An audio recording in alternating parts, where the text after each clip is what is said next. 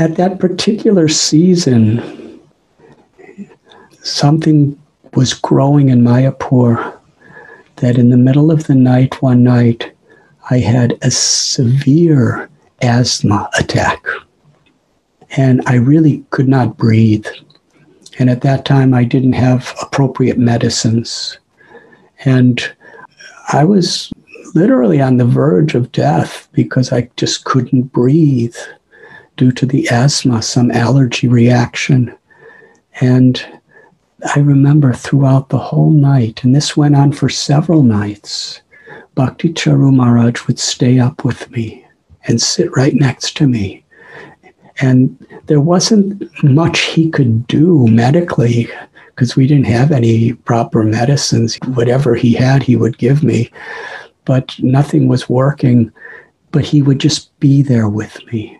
And I would tell him, please go back to your translations. Please go back to your taking rest. Don't stay up. There's nothing you could do. And I would be, hardly able to breathe.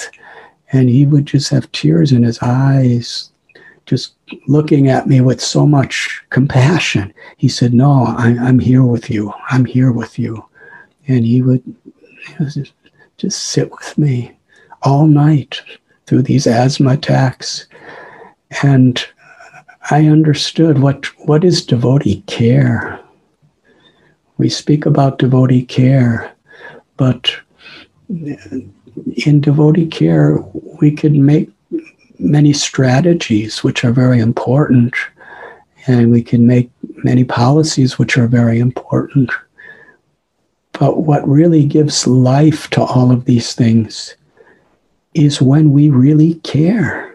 In the core of our heart, when we really care about devotees.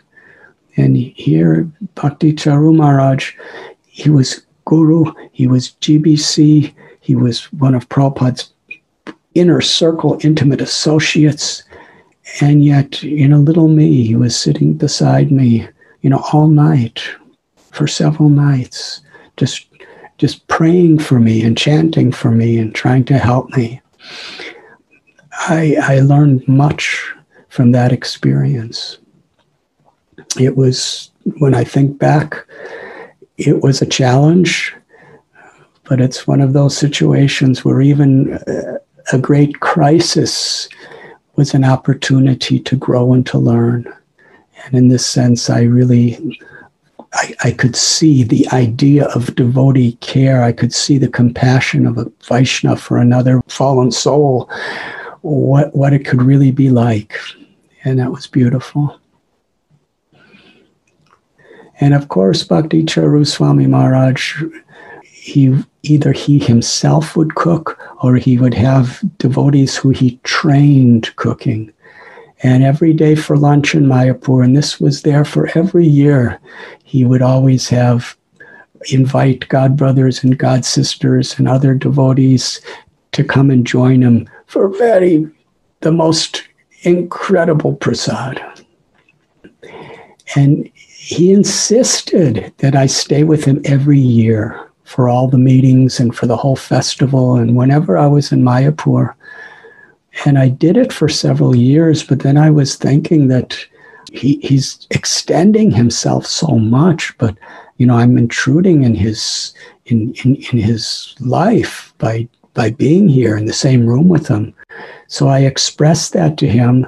So he gave me a little room next to his. But then what happened is when I was in the room next to him the next year, he was always coming to the room. What do you need? How can I serve you? He was always sending his people.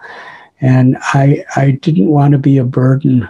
So then I decided to get a little room, a simple little room in the Gada building in Sri Mayapur. And Bhakti Charu Maharaj, he in his transcendental Bengali motherly affection, he seemed so sad. Why are you moving to the Gada building? You should stay with me. And I said, Maharaj, I need to give you your own space. And he said, no, I want you. But I remained in the Gada building. But still, how many times he would invite me for lunch prasad, and and the world's best prasad. You were listening to Radhanath Swami on devotionalnectar.com.